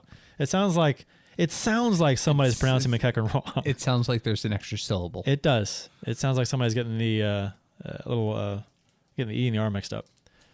But anyway, great pass. I think that was his best moment as a Blue so far. Cross the entire slot. Yeah, and through legs. Oh my God! Yeah. And then McEachern, the ability I don't know, for anybody who has not played hockey before, to receive that pass through legs, coming across your body through legs, and you're able to redirect that on net. Oh my God, that's so difficult because that pass coming through legs is hard to pick up. I mean, it had to have crossed 3 or 4 legs before it gets to him, and it's very difficult. And he did a fantastic job sticking with it. And great pass. For the record, the NHL media site does say it's Mackenzie McEachern. Okay. So I don't know, might just be a weird Kelly mistake, but no. And I will say, man, De La Rose. I said this I think last week at center, he looks great. I love him at center. But again, the problem is you've got way too many centers ahead of him in this lineup. You're going to have to get him on wing, and you're going to have to just find a way to make him work on the wing. And if he doesn't, he's probably going to not be destined long for this team. But at center, he looks great. I think he makes all the right plays at center. Yeah, well, we'll see what happens when Steen's skating. Sundqvist shouldn't be out that long. So I mean, we'll get a couple guys back fairly soon. So we'll see what happens with De La Rose and how that affects his positioning and his ice time. Yeah, I think Sundqvist will be the guy that pushes him back to the wing. Yeah, probably. He's much more effective. Although Sonny, as a third line right winger, was looking damn good. He got promoted in the Tampa game. Wasn't he taking shifts on the top 2 lines? Walker also got promoted in the game Chicago. Well, he got promoted late in the Pittsburgh game. To the top line, and they stuck with it. They stuck with it in the Chicago game, which worked out. The pass that he made to Shen, beauty. Allen versus Crawford, St. Louis versus Chicago. Blues win this one 4-0. The Blackhawks only dressed 17 players. So, because they have cap issues. The three of us were talking about this yesterday. We'll talk about the 17 players. But you mentioned Allen getting the start. And listen, don't want to take anything away from him. Jake Allen has been fantastic the last 5-6 starts. And if you can play him, you play him because he's playing hot right now.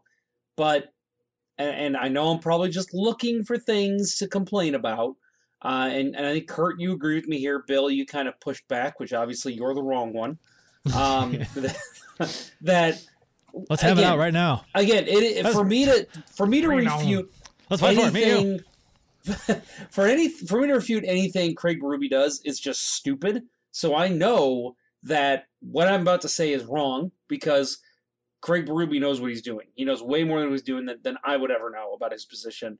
So I just feel like you look at it, how many times, and just kind of going back to what we've seen the past couple of years, Jake Allen struggles, backup's playing better, and you say, okay, well, you got to start playing the backup more. But they still kept shelling Allen out there because he's our number one. He's our number one. And right now, it's not that Binnington's struggling. Binnington's playing just as well, if not better, than Jake Allen. So you got two strong goalies. So again, it's hard to even make this argument. But I felt like that should have been Binnington's start last night. Play Binnington. It's a rivalry game. It's a Central Division game. You still got some top scorers on that team, and you want your starter to play in that game. The schedule's not too tough right now. You could give him a rest against Pittsburgh if you want, but I don't know. I just felt like that was a clear Binnington game that they gave to Allen, who is clearly the backup at this point. But I don't know. What do you guys think? Am I crazy in thinking that? I think, and I agree with you, and I think Bill is going to disagree. So we'll get both sides of it here. I agree 100% agree with you, Jeff. I also want to add to that it's not late in the season; it's early in the season, early-ish in the season, and I think it's with it being a division game, that's the key for me. It's a division game. I think, and I don't care if we're 15 points up or 2 points up on a division rival. I think you put your best roster up against a division team every time if you can. And this wasn't a back-to-back game situation. This wasn't, Bennington's played a lot lately. Allen just played 2 games in the past week. And as of now, he's played 3 of the last 5 after the Chicago start. So Bennington wasn't, and there's not a heavy workload coming up. There's 2 days off after the Wednesday game, after tomorrow night's game. So we've got, I thought, so rest is an issue. I know Bennington's played a lot this year, but schedules like he didn't play a lot last year. He's not an old goalie. He should be fine. Goalies played a lot more in the past too, but okay, I get it, but whatever. But to me, it's the division thing. It's the rival division game. You putting your best team out there against a divisional opponent. I know Allen has been lights out on the road. I get it. And a lot of people are saying that you should start Binnington against Chicago and against Pittsburgh on Wednesday on national TV. Here's the deal. I thought, because a Blues National podcast they were talking to, they really think that Allen's being showcased. And the telltale sign for them was his start last night against Chicago, which I can buy into that. That's fine. But however, if you're going to really showcase Jake Allen, play him on Wednesday on national TV. And if he plays well on the road on national TV against Pittsburgh, that's your showcase. That's a nice little chip to possibly trade him to make teams be more interested in him, if you will, get some more attention. So I don't think that starting him in Chicago as opposed to Pittsburgh on Wednesday is a sign they're showcasing Allen. I think the other way around. I think if you start him on Wednesday, that's your showcase on national TV. But anyway, Bill, counterpoint.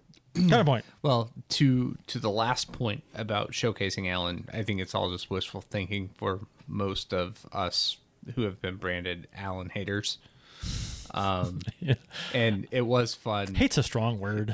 Well, it's a very strong word. It is a very strong word. What about Dad? That's but different. It was fun seeing some of the retweets of the people coming out of the woodworks last night to denigrate Jordan Binnington, and that is annoying. Give Allen his. Do you know what the most crown? You know what the most annoying thing on Twitter is after Allen has a really good game or makes a flurry of great saves, the folks, it's almost like, see, like that somehow invalidates all of the Allen criticism that has ever been said, right? Because of his play recently. I was like, no, it was valid then. He's playing great now. It's apples and oranges. But go ahead. And Sorry. Mr. Blues Hat today pointed that out perfectly. It doesn't negate that every time he put something decent together, he blew it apart in the next run of games over his career. Right, and it's mediocrity. We've seen this. That's what his career. Right, and so my counterpoint to you guys saying that Allen should not have played last night, I say going into the game on paper, yes, theoretically, you want Binnington starting that game. However, when you take into account the form that Allen is in and the form that the Blackhawks were in, 0-6, and skating with one less player. Yeah, I get it. I do want to say that I was never against playing Allen. My point was my stance on it is, if I'm given the option, I will defer to Binnington in this case for the reasons I gave. I was fine with Allen going. I was too. I really was. Allen's, it's a road game. Right. The Hawks, like you said, the Hawks are limping around. They're not a good team. They're hurt. They're not a full roster. I get that all the reasons for starting Allen are valid. I get it. That's fine. But I think if you had your druthers, if I had my druthers, I would just go with Binnington for the reasons I said. But I was perfectly fine with Allen starting. Yeah, I mean, right now we are in one of the rare positions. Go back to the Halak and Elliott days, the Elliott and Allen days, when we have two goalies who are in a groove. Mm-hmm. It doesn't happen often, but right now you could toss a coin. Somebody's going to give you a good, at least road performance. So, I don't know. I thought going with Allen, his career numbers against Chicago, we're good. Binnington has never faced Chicago, right? He hasn't, and you probably want to give him his first game against Chicago on home ice. It's crazy the way the Blues schedule has been. Played Chicago a whole bunch at the beginning of last year, not a whole lot at the end of last year, and then last night was our first game against them this year in December. Yeah, I think they had, if I remember correctly, they had, I think, 5 games against Chicago in like the first 3 months last year, and then they had one at the end of the season, and they started Allen in that one because it was like, we're going to rest Binnington in this game. This is game 81, and we're going to have him for the playoffs. Right. Let's see. Mr. Blues Hat says, can we talk about how much Blues media is blowing Allen? My God, could it be any more obvious? It's like what they did last year with Barkley the dog. But isn't that the case with any time a Blues goalie is playing well? They just fall over themselves with praise. And if a goalie, it's in his, specifically with Allen, I've noticed that even when he wasn't playing well, when he would make a great save, they would fall over themselves to praise that save. Yeah, it was kind of weird. Yeah. It was I feel like I think we talked about it. It's kind of like getting participation medal. Yeah, right. I feel like so I'm going to use the reference of Jay Bouwmeester. I think Jay Bouwmeester has had probably his second or third best season as a Blues player this year. They give him praise. He makes some great plays here and there, and they'll talk about it. But I feel like they praised him way more when he was dreadful, and we were asking for him to just be waived, just get rid of this guy. But they every time he make one good play out of 10 bad plays, it was, we're going to show this highlight all night. Like, it's second intermission. This happened in the first 10 minutes of the game, but we're going to show it because Jay Bouwmeester made a very nice play. And I feel like that's because he was hated. And that's what the Blues media does. I think they purposely say, well, right now, public enemy number 1 is Jay Bouwmeester, Jake Allen, Zach Sanford. If they make a good play, we have got to make sure everybody sees that good play 5 times. Do you think it's to shove it in the critics' faces? Because do you think because the media, I mean, they know the players. A lot of them do. I mean, they some media travels with the team, and they're friendly with some of the players. So maybe that's part of it. Mr. Blues Hat does say, let's see, where is it? But it's not just about winning. It's the great teammate in quotes crap too, which, you know what, that always reminds me of Eric Brewer, Eric Brewer was always labeled as a great teammate and a great locker room guy. Yep. And he was terrible on the ice. Well, who was it Strickland that tweeted out that post-game interview with Jake Allen shows you just what a great person he is. Great teammate. I mean, I'm sure he is. I'm sure a lot of players are. It is weird to, I get it. They're trying to spin the positive. But granted, there's a lot of positive surrounding Allen right now. You don't have to do that. But back when he had his struggles, you would hear that.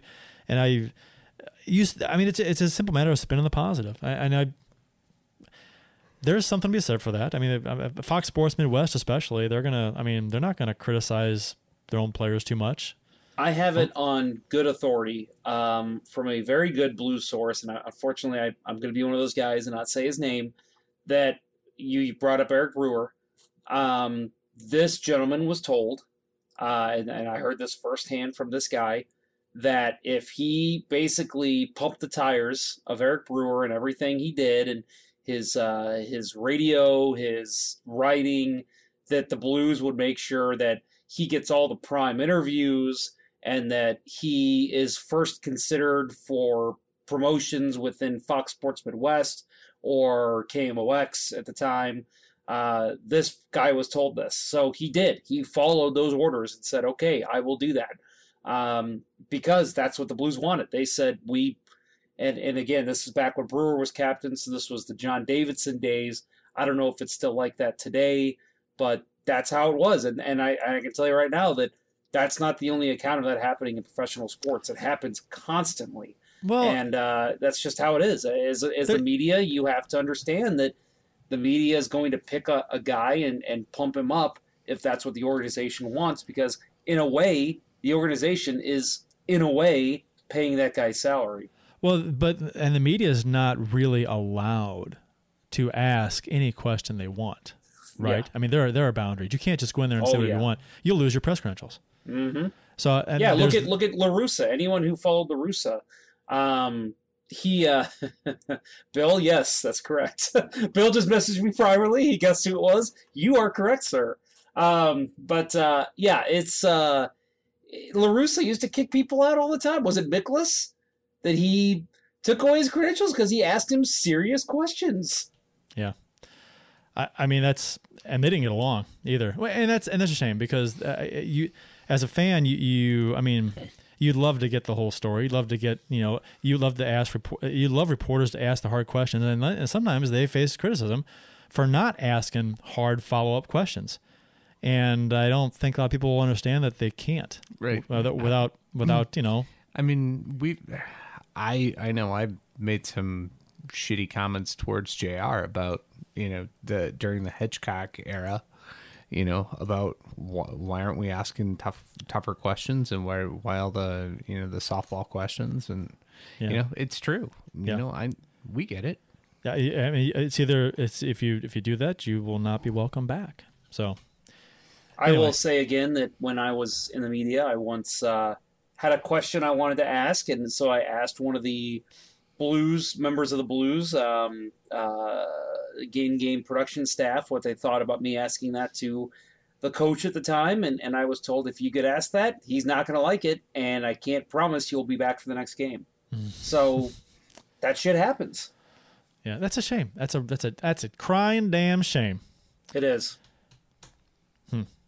The 4-0 win against Chicago. Leonard was sick. People were saying that they'd never seen this happen before with the short roster because of the cap issues. It happened for the Blues a couple of years ago. Embarrassing. It did. It did happen once for the Blues. Mm-hmm. Was it a cap issue though, or was it It was an issue where they couldn't get a guy there in time. Yeah, I think they had a bunch of guys came down with the flu. Yeah. Yeah, they just couldn't get a guy here in time. I think that was the issue. It wasn't a road trip in the. I want to say they were in Detroit, and the minor league team was on the West Coast. Yes, yeah. Yeah. Because didn't they talk about possibly just dressing Bernie Federko to just have a guy on the bench? That was like a serious conversation, but the NHL wouldn't allow it. You know, that's interesting because a lot of people can suit up to be goalie. A trainer can be your goalie. Right. Yeah. It's called an EBUG, emergency backup goalie. Right. It's happened. I mean, and that's what I kind of don't get. Like with Chicago being that, they got all that great press for Scott Foster, wasn't that the guy's name? Oh yeah. For him getting into the game. That's goaltenders, though. I don't think you can do it with skaters. Why not? Why not? If you can't get somebody, sign them for a fucking $5 contract and just sit them on the bench and open the gate. Well, there is a league minimum that you can, or those emergency contracts too. I guess are different, right? So, I know. But anyway, this game was never really in doubt. It was kind of men against boys early, even though the Chicago put up a lot of shots. Yeah, 38. But I think Chicago played better as the game went on, considering what they were dealing with. But it didn't seem like they were peppering Allen necessarily, those 38 shots. And I think 14 of them came in the last 11 minutes of the game, trying to get Kane his extra point, to extend his point streak, which he did not do, which was an extra cherry on top of this. Oh, hell yes, it was. Shen and Bozak scored in the third. Hold on. You skipped ahead there. I did skip ahead. Who scored in the first? It was McEachern. Yeah. McEachern and Schwartz scored in the first, and Shen and Bozak scored in the third. Allen shuts out the Hawks. Blues win 4-0 to Chicago, and we don't have to listen to Chelsea Dagger one time. So McEachern looked great in this game. Have I mentioned how much I enjoy his game lately? He's been good. He's been good ever since he's come up. Up or down a little bit, but he's been overall good. I've just been a big fan of his since he came up. I'd love to see him in the lineup even when all the injuries sort themselves out. He's trying to play somebody out of a roster spot here. Yeah, well, they have some interesting decisions to make when guys come back. I tell you what, and they are really going into that. It's just you see all these guys come up, Nathan Walker and again McEachern, a guy that wasn't getting a ton of minutes last year and this year until the injuries occurred. These guys are all stepping in and playing the Berube system. Just everything they're doing is so well executed. It's impressive to watch because, again, I know that they kind of coach the same method up and down because, they want these guys to be able to step in and do that. I think the Detroit Red Wings perfected that in the late 90s, early 2000s, and you're seeing it throughout the NHL now. But it's so impressive to watch these guys step in and be able to play high-level minutes in the NHL. And again, Walker's the perfect example of a guy that has stepped in and just been fantastic in this system. Yeah, I would say the system. And Berube, I think, deserves a ton of credit for all of this. I mean, you just can't have any old guy, any old system, and the results with this many injuries and the success we're having. Granted, having excellent goaltending helps, which we've got that. Yeah. Credit to Drew Bannister too down in San Antonio, the Rampage head coach. He's obviously doing something right down there with these guys too. Josh Webster says, "I feel, do we even? What do you say? Does this team really need Tarasenko?" I'm like, yeah. I mean, let's. I mean, the Blues' success with him out and the injuries has, let's be honest, it's been short term. I mean, we'll see how it goes over the course of the season, right? Before we make that judgment call. We're at a high right now. Yeah. So maintaining this level of play will be interesting. I see if they can do that. And something our friend Scuba says, away broadcast teams say Blues have tremendous locker room culture, which again is so funny because under Yo, how much did we hear about how this locker room's divided? There's a Petrangelo crowd and a Steen crowd. Maroon said it was the most messed up locker room he's seen. I think, did he say that? Yeah. Yes, he did. And now we're hearing that these guys have all, I mean, look at the way that when they won, how close those guys all seem to be. This is a very close locker room, and that's what's going to breed into winning. Yep. Speaking of San Antonio, Klim Kostin, there is an update, which it's frustrating when players get hurt down there because it's hard to get information, hard to find information. They don't post public information. They don't release a lot of stuff. But there was finally a Klim Kostin update today. Reports out of San Antonio are that after suffering a shoulder injury that looked to be rather serious at the time, if you guys didn't see it, he went off hunched over in a lot of pain. He should only miss another 5 to 10 days. I think he was hurt like a week ago. Mm-hmm. So it's not too bad. Super good news, actually. So it's not more serious, especially considering his past shoulder issues. A lot of people are saying we might not see him until January, so that's huge. Yeah, well, and he his past shoulder issues were the first thing I thought of because a severe injury now to that same shoulder that he had issues with before would seem to imply it's a chronic thing. And then you're like, oh man! And people were saying, I think I was against sending him down. I think you guys were kind of against that too, I guess. Yeah. But and the first game he gets sent down and get hurt, and I'm like, there you go. I mean, he shouldn't have sent him down. And then there was a bunch of comments, like he wouldn't have gotten hurt up here. I'm like, you don't know if he would have or not. It's situational. I don't know. I mean, what are you gonna do? Moment. I mean, it's not like it's appendicitis. Appendicitis is going to happen. A shoulder injury, that's completely different. It's situational. I mean, if it's a chronic shoulder problem, then he's probably going to get hurt either way. But if it's not chronic, then it's situational. I don't know what to say about it. What is it with the Blues and Russians and shoulders? I was just going to say that. What are they breeding these Russians to have weak shoulders now? I don't know. Maybe it's a Russian training thing. Well, we need to figure this out. Somebody call up Pavel Bore and tell him to fix that. Yeah, how was his shoulder? His knee was the problem. Yeah, for him. Isn't he he's part of their government, right? Doesn't he do something with head of sports training or something? I'm sure he is. Minister of Sports. Minister of Sports. Like that. That sounds right. That sounds very Russian. The Blues have won 4 straight games. They're now 18-5-6. They're tied for the most points in the NHL with most road points in the NHL with 23 coming into tonight. First in the Central, 8 points coming into tonight, and then first in the West, a 5-point lead coming into tonight. So third overall in the NHL, 1 point behind both Washington and Boston. Boston, winners of 7 straight, has yet to lose a regulation game at home. They're 11-0-4. So Boston's looking strong. Wait, did they played Carolina tonight and may have lost? And Washington beat San Jose, or was beating San Jose 5-1. Yeah. Yikes. Teal Town, what's going on? Jeez. It's Marty Jones has the Jake Allen syndrome. Or Washington's really good. A combination thereof. Well, up next for the Blues, Wednesday night at Pittsburgh. It's a nationally broadcast game on NBCSN. We just beat the Penguins 5-2, and I'm sure they'll be looking to return the favor a bit. Pittsburgh is currently 14-9-4, fifth place in the Metropolitan Division. They've lost 2 straight, but they're 10-3-2 at home and are 5-4-1 in their last 10.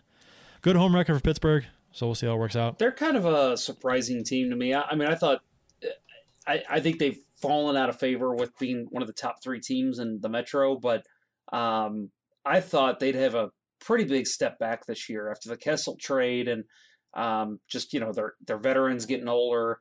But they looked good this whole year. I thought they looked okay in the opening minutes of the game Saturday or Thursday, whenever that game was against the Blues. They're a good team. They still can bring it even without Crosby in the lineup. They mentioned how good what's his face is without Crosby. Malkin. He steps it up. He steps it up. He puts up points when Crosby's not there. So that's a sign of a leader, good player there.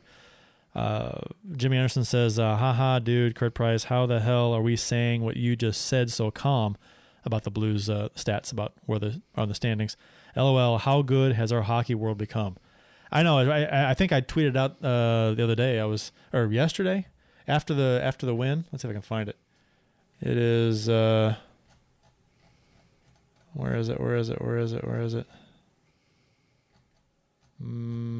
I almost said MILF. Vamp.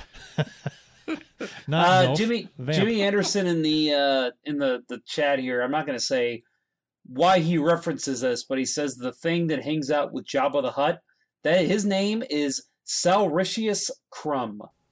So bring that to your next trivia night. What I tweeted out last night was after the game, wins are just expected now. Tied for the team record for November points. 4 straight wins, 8 points in the division, 5 points in the West. Goal differential is climbing. Defending Cup champs. Our number 1 is a legit number 1. Our number 2 plays like a number 1 on the road. Next man up is working. Life is good. Blues fans enjoy it. So I mean, enjoy it. Drink it in. Yeah. Don't take it for granted. It can change quickly. Yeah, we've been through so much with this team over the years that, soak it up right now because this kind of stuff, I mean, any team that's had success will say it doesn't last, so enjoy it while it lasts. So hopefully it lasts a while because, I mean, the roster, the contract situation was good this year anyway. Right, and next we're year. not going to get derailed by a labor stoppage. No. That's not happening this time around. Nope. So, Love that. It's a good thing. It's fun to be a Blues fan right now, and it's always been fun to be a Blues fan, to be honest. But it's different now. It's so much being better rewarded. since they won a cup.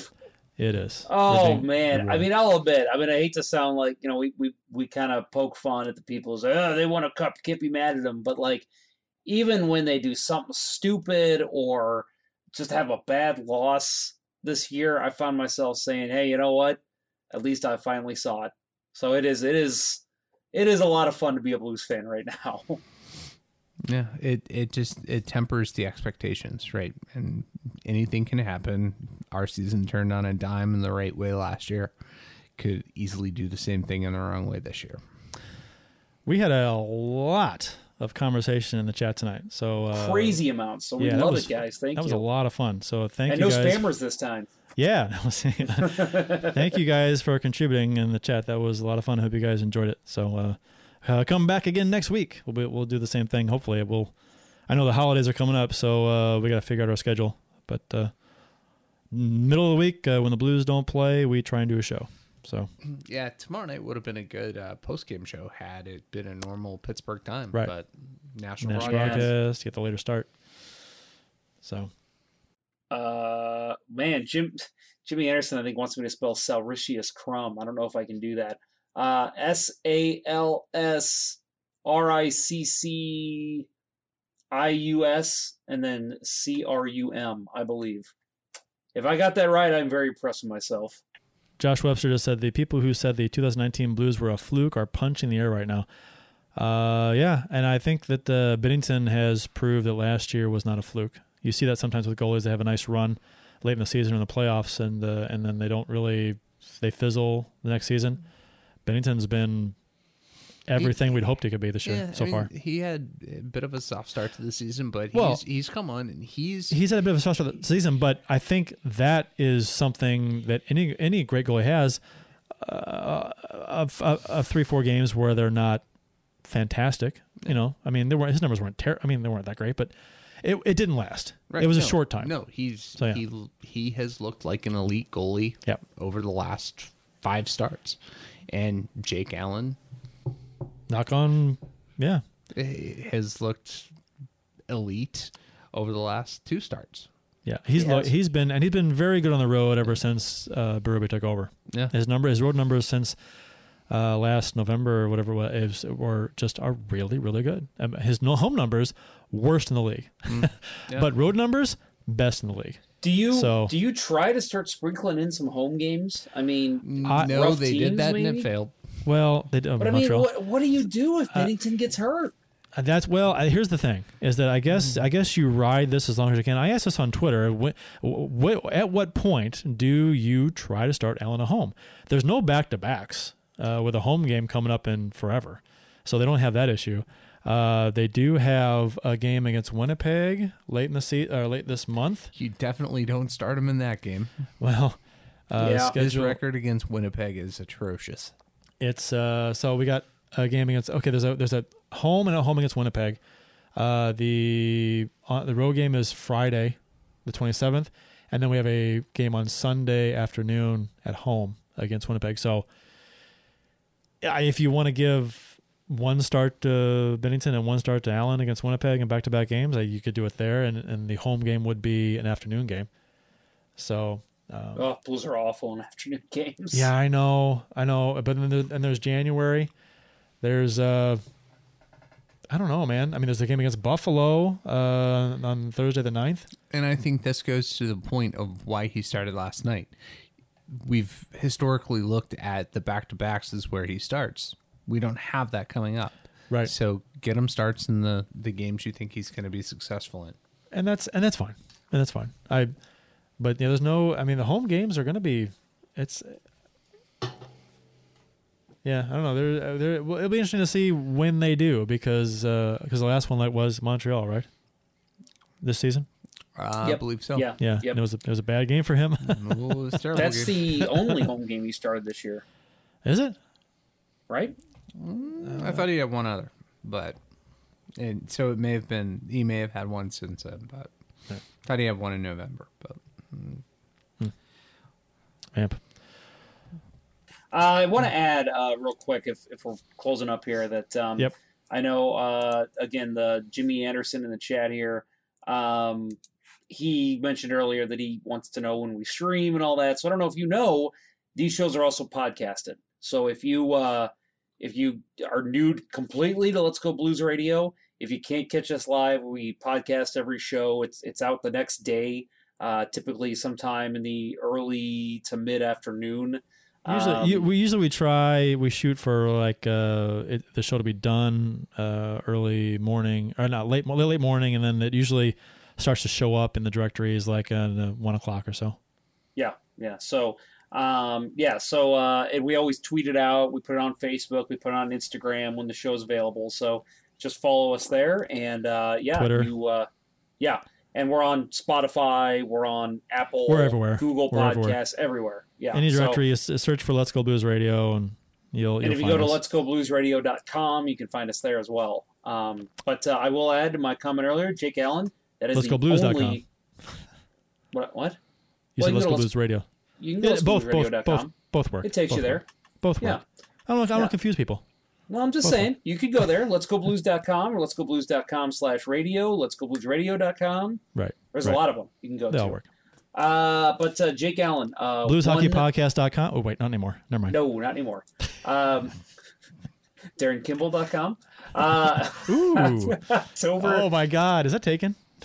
I don't know. Let's see. Let's look it up. October 19th, Montreal. That is the only home game Jake Allen has started. So, yes, that is correct. Okay. Nothing's coming up so far, but it's just loading. Probably loading, spelled loading. it incorrectly. I spelled it how he spelled it, which is probably misspelled. DARIN. DARIN? Just Yeah. 2 R's. Is there 2 R's?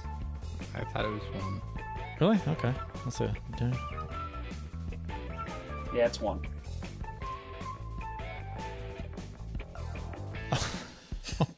You son of a bitch.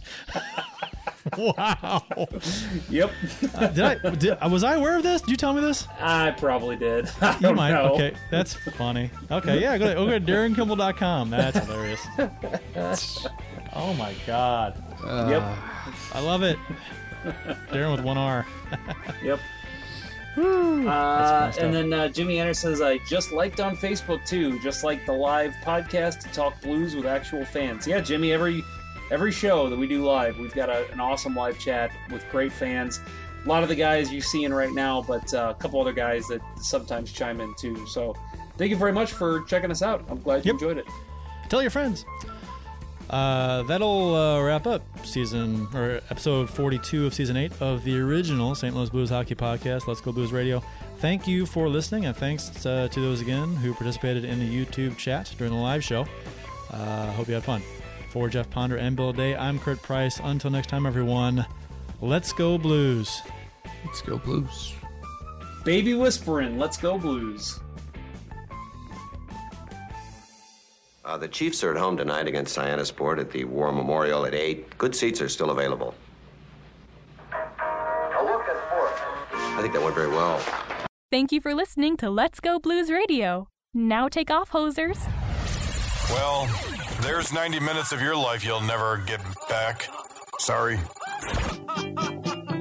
St. Louis Blues, St. Louis Blues. Have you heard the news about our St. Louis Blues? They've only just begun, they're on their way to number one. Now there's no more blues for our St. Louis Blues. The Blues are on the ice tonight again. They're rough and tough and got the stuff to win. They'll always get one more, no matter what the score. They are quite a hockey team, my friend.